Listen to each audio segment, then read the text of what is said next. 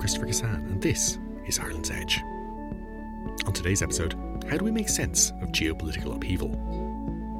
The ongoing Russian invasion of Ukraine has highlighted radical changes in international affairs, but the nature of a new global political order is far from clear, with complex crises of energy and food security bubbling underneath shifts in strategic power alliances.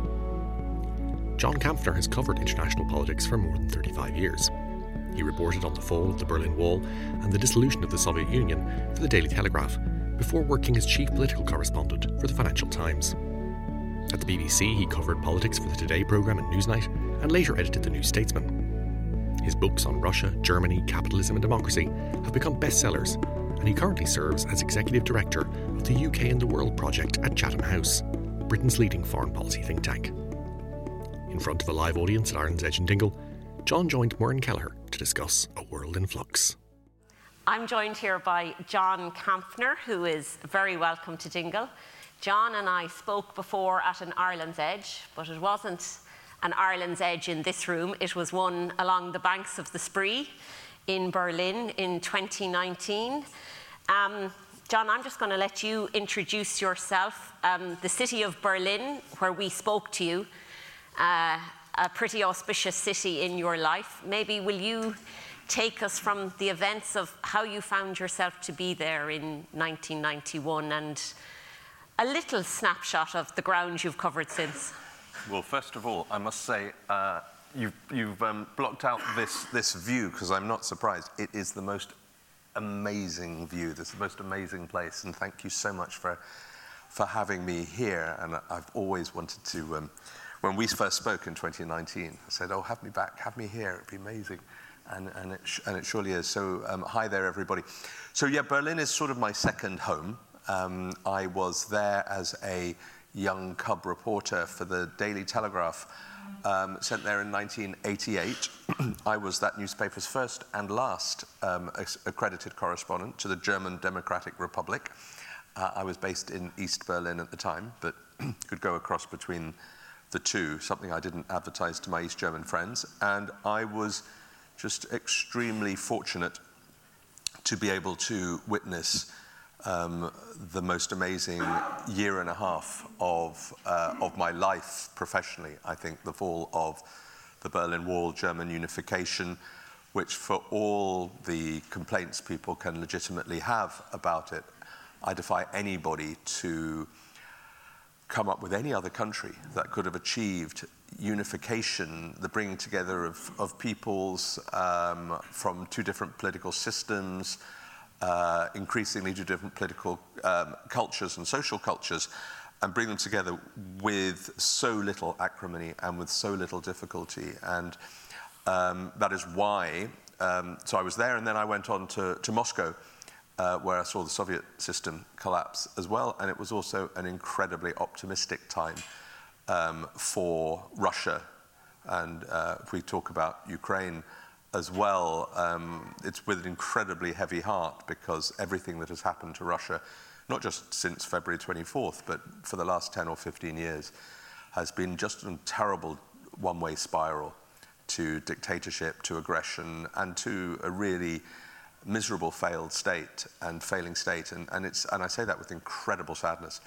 Anyway, so then that other great achievement of modern times, Brexit, happens, and I just think, right, I've had it. I've really, really had it. The Germans call it, by the way, and I know this is an island, but they call Britain now Die Insel, the island. And when Boris Johnson was in charge, they called it Die Party-Insel as well. Just the idea that the only thing that ever took place in Britain was just people breaking rules and having parties and things. And I thought, right, I need to go to a grown-up country. So I went back and sort of rediscovered Germany, rediscovered Berlin from the end of 2018. So when we met then, that was still fairly early in my cycle.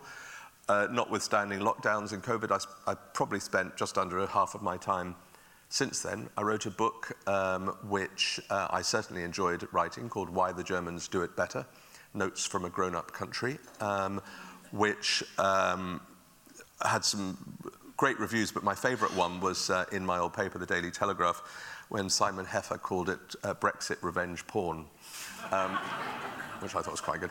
And I'm now finishing off an 800-year history of Berlin, which I have to hand in by the middle of February for publication so in maybe October. before we come to that 800-year history, then maybe coming into the moment, and you've characterized it here as a moment of disjuncture. It hasn't landed, as you say, just this year. There are events proceeding up to it, but nonetheless, maybe in even our popular imagination or our construction of the world we live in, there's certain truths which we have been forced to confront this year that are no longer relevant or no longer an organizing framework. How do you characterize the moment that we're in now? It depends which way you look. I mean, looking at it from Britain, Britain now has the second worst performing economy in the OECD, better only than Russia's. It has a health service on its knees.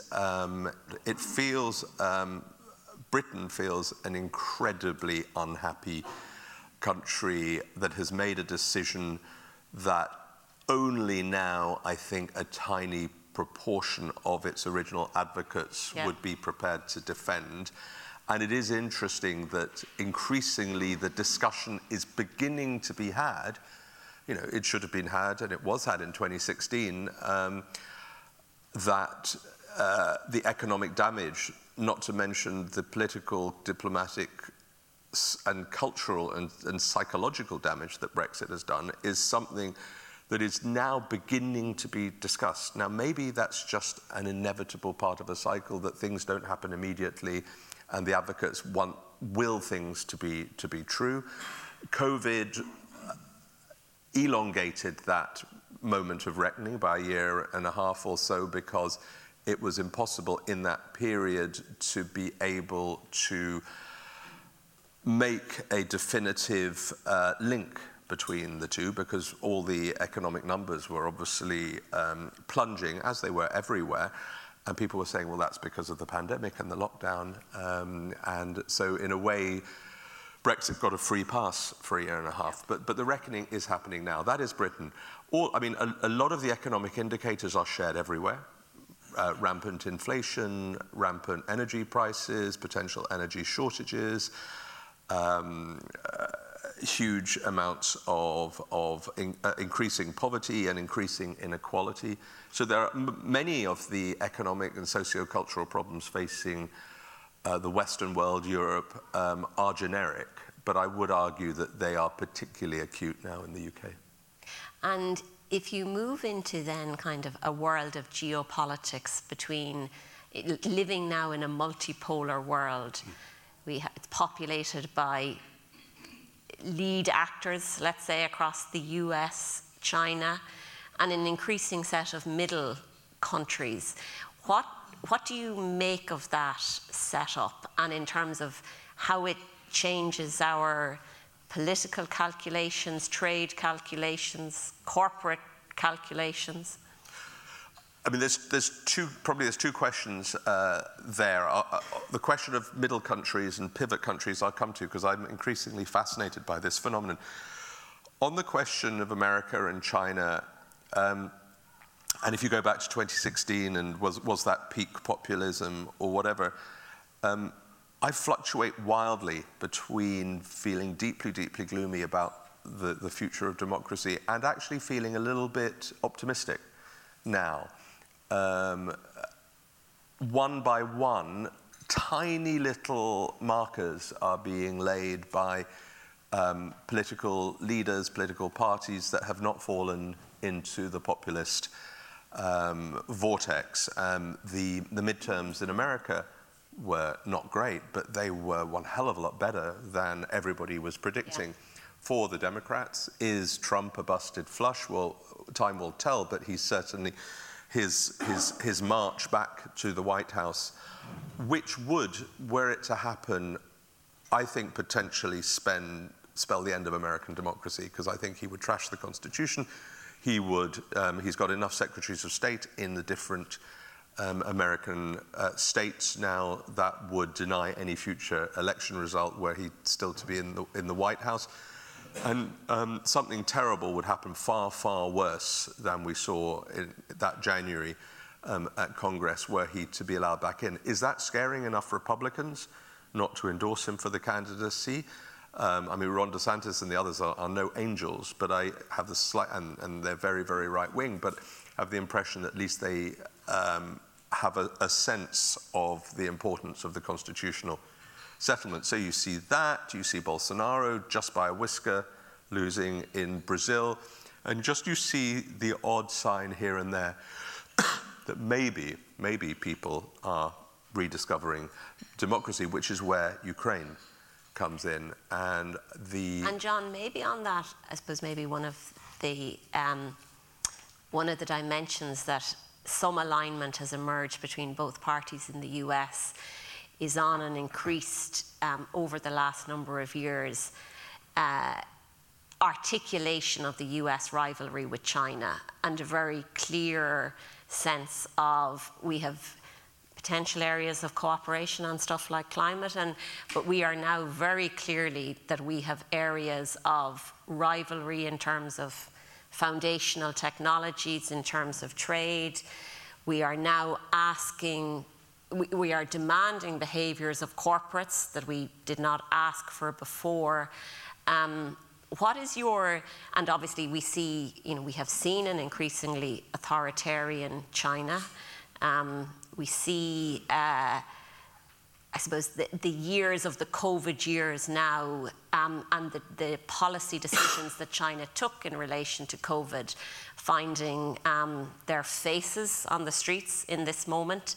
So when you stand back and you look at China's role in this world in relation to the US, but its broader Belt and Road and its middle country relationships. I mean, I'm no China expert, but seen through my naked eye, there was a sense 3 or 4 years ago that whatever you thought of Xi Jinping, that he had tailwind, that this Chinese model, there was never a Russian model. There's never been a Putin model, unless kleptocracy is your thing. But there is a Chinese alternative model to the Western American-led one, and that was increasingly popular in the global South, in the Middle East, in the Gulf, and elsewhere. And actually, I call it the Singapore model writ large, in which people willingly give up what I call their public freedoms, freedom of political expression, freedom to start political movements and parties and that sort of thing, in return for security and prosperity. But they maintain certain levels of private freedoms, freedom to travel, freedom to educate your kids, freedom to wear what you like and do what you like in your own life. Now, that is an attractive model when it works. What's happened in China and what has happened with the zero COVID policy is that any pretense at private freedoms have gone out the window with this massive surveillance state. Yep. And so the attractiveness, plus a lot of these Belt and Road contracts have not worked, and there's a lot of resentment among recipient countries that have found themselves indebted, or that the infrastructure wasn't working the way it was supposed to. So a lot of gloss has gone off this rival Chinese model. Now, the American model was corroding a long time before Trump came along. I've always argued that Trump, Brexit, and all these other phenomena were never the cause of anything. They were symptoms of longer-term malaise. And America has had so many fundamental schisms and problems in its society for a long time. That notwithstanding, the sense of the inevitable global progress of China is not looking anything like as assured as it used to. And you said that the case of the middle countries is particularly interesting to you. If you look back at the, I think it was the 2nd of March at the UN, the General Assembly vote condemning Russia's invasion of Ukraine, I think it was 141 countries backed the motion. 5 countries, North Korea, Syria, Russia, Belarus, and I think Eritrea, voted against. That's not of any particular interest. What was really, really interesting was 35 countries abstaining. and they included 3 Commonwealth countries of enormous importance and power: India, Pakistan, and South Africa. And if you throw in other countries as well, you have this increasingly important phenomenon, in my view, of these middle countries, these middle states, regional players all over the place. And who are you referring to specifically? Well, those 3 countries, I think one really important country that has become absolutely pivotal in the Russia-Ukraine crisis, but beyond, if you look at the issues now with Ethiopia, Eritrea, and Tigray, it's Turkey. And Erdogan is nobody's idea of a paragon of democratic virtue. But what he has done in terms of maneuvering Turkey into that pivotal position is really, really important. India, absolutely central. As Western countries are looking, just as you were talking about distancing themselves and their supply chains from China, so they're looking to diversify. So the ASEAN countries of Southeast Asia, Indonesia, Singapore, Malaysia, and others becoming incredibly important. So you can sort of trace a line, whether you're going east-west or west-east, from sort of Australia, Japan, South Korea, India, Turkey, all the way through. I think Poland is an absolutely crucial country in all of that. You go into Africa and Nigeria and South Africa, most of all. So the idea that there are just these 2 poles, America and China, and the European Union sort of in the middle, and sort of Britain sort of floundering off into the sea, I think is now, these 2 poles are still the most important, but there are a lot of players now who, and one of the lessons, and I've spoken to various diplomats about that vote at the General Assembly, was don't ever take these countries for granted. You don't tap them on the shoulder and say, be a good chap. Are you on the side of democracy or dictatorship? Are you a goodie or are you a baddie? Now go and vote in the right way. You're talking about really, really sustained political engagement with a whole host of many, many dozens of countries, the likes of which really hasn't happened before. And in that regard, John, even probably the distance travelled between the UN vote and the G20 communique is probably an interesting development in... Which is testament to some very good diplomacy all around. But who was chairing the G20? Very few people before it took place, certainly several weeks before it took place, gave the G20 any chance of coming up with any form of agreement or any form of communique about anything. In fact, if people turned up, it was regarded as a success. Now, Putin didn't, which was wise, but everybody else did, and they came out with a reasonable communique. Now, the Indonesians were chairing it, and by common consent chaired it incredibly well. So again, you have that sense now of everybody having to slightly realign in the way they actually practice diplomacy. And John, maybe to move on to the country at which we originally started discussing, Germany. The German model has been, some fundamental shocks have been thrown into that by... You're talking about football? No, I actually am it. So, and I had to get that one in. If there is anything else, I will be unaware of what may have happened within that sphere. No, I am talking about how now Germany has had to reassess its stance on so many issues arising from the invasion. Absolutely. And I'm as you know, and as anybody who's read my book knows, I'm an ardent Germanophile, and I've been so for many, many years. I was, however, and I said so in the book, always concerned about its Russia policies. And there are 2 celebrated occasions. There's one I was talking to the head of Bavarian TV in Munich, and he was former press spokesman to Merkel, and this was about 4 or 5 years ago. And I was going on about how on earth Gerhard Schröder was able to get away with what he had done and all of that. He should, probably be, certainly you should investigate whether he'd done anything criminal, and the idea that you could be pretty much negotiating your contract onto a board of a Russian energy company in your final days of being chancellor of the most powerful Western European economy is just unconscionable. And yet there was very, very little complaint about it. And this guy said to me, and I was just getting more and more hot under the collar in this conversation, he said, "Oh, stop getting so emotional." And I said, "But, you know, this is potential criminality, or at least it's amorality." And it's taken a long, long time. And I try and scratch my head and think how much of this was venal, and I think there's certainly a certain amount of greed to it. How much was bad governance? And if you think of it crudely, the Germans subcontracted their defense to America, subcontracted a lot of their trade to China, and subcontracted their energy to Russia.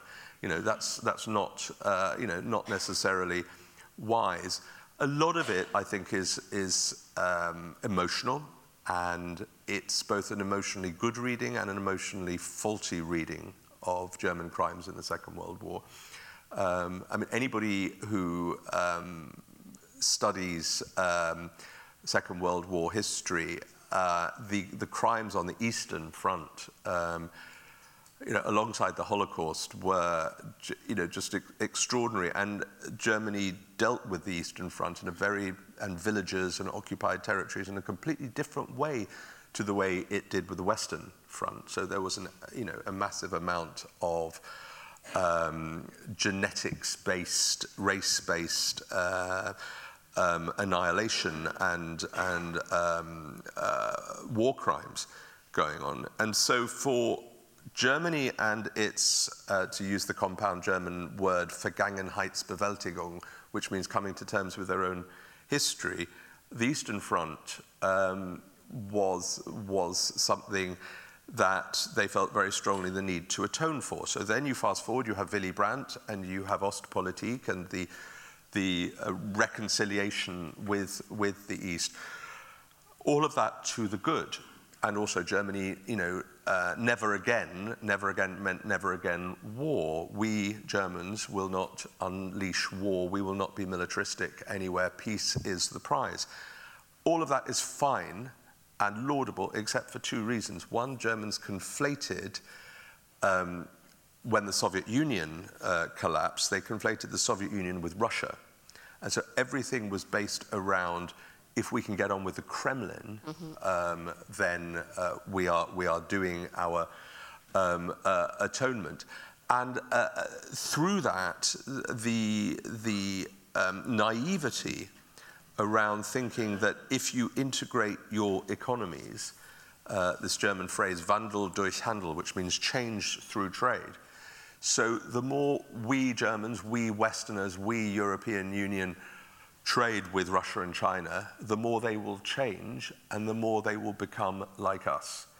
And that clearly, and a long time earlier than February 24th, back to 2014 and the first invasion of Ukraine and the annexation of Crimea, was abundantly clear. But it's not a particularly German problem. The Brits didn't want to have anything to do particularly with anything strongly punitive towards Russia in 2014. Londongrad, the whole city of London is based around laundering dirty money. And, we had the equally naive new era with China and the red carpet that George Osborne laid out in 2010. And so, John, if you look back to, and you characterised it as the outsourcing of defence, trade and energy, on two of those three, the German model has done an enormous transformation in the last 9-10 months of... So Germany was 55% dependent on Russia for its gas, right up to and including and shortly after the invasion. Now it is somewhere between 5 and 7%, which is so low that you don't actually need it because you can always make adjustments. It's also gone from almost no reserves to 100% storage capacity by getting LNG terminals from America, Canada, Norway, and Qatar. So in 6 months, that is an incredible turnaround.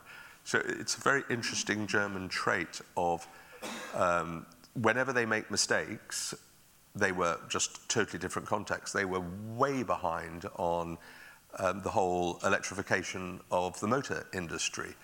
They were nowhere to be seen when Tesla and all these others came onto the scene in 2015, 16, 17, 18. Suddenly, they just caught up. So they have this amazing propensity to to make mistakes, to eat humble pie, and to learn very quickly. And on security? So on security, the Zeitenwende speech that Scholz gave, Scholz is a curious figure. I mean, he's been in power now literally this weekend for a year, actually middle of next week. He is getting the job done in the most uncharismatic way possible. I mean, he is sort of, charisma minus. And in fact, it's the two Greens, Robert Habeck, the economy minister, and Annalena Baerbock, the foreign minister, who are absolutely riding high in the opinion polls. They've got great public attraction because they've got great emotional empathy. Scholz doesn't. He just goes into rooms, he just stares at people, buries his head in his hand, and he always ends up by whatever has been decided, says, yes, I always knew that. So sort of know-it-all and hindsight are his two things. So he doesn't endear himself to anybody, and yet he does amazing business. So he goes off to China to see Xi Jinping about 5 days after the Chinese Congress. A lot of countries were very, very nervous. The Brits, the Americans, the French were very nervous about him doing that, particularly with a dozen corporate CEOs in tow, and thinking, what on earth is he doing? And this is prostrating yourself in front of Xi, who just had his, his predecessor turfed out of the Great Hall, and it just looked terrible and consolidated his power. And he comes back with this amazing declaration, effectively condemning Russia for threatening to use making nuclear threats to, and nobody thought, he hadn't even told them that he was going off to do this, and he just did it. So underneath this lack of charisma is obviously a steeliness and an ability to deliver. And on security, it's, I've had so many arguments with very dear German friends who say peace is the highest achievement. And I always say, no, it isn't. It's the second highest achievement. War is not the worst thing, it's the second worst thing. The worst thing is to allow dictators to get away with things. And it's still so deeply ingrained, this idea, this hostility or this nervousness within German society about being seen to be a military power. But they are getting it now, and in one fell swoop, and it was an extraordinary operation. To find 100 billion euros for increased defense spending, to immediately sign up to 2% GDP, which the Germans have politely resisted for years, and for completely overturning 75 years of military doctrine on a Sunday morning. And he told his finance minister and coalition partner, the Liberal leader, Christian Lindner, the night before, oh, by the way, I need you to find me 100 billion by tomorrow morning. And he told the two Greens on an hour before he made the speech, so he's clearly an operator.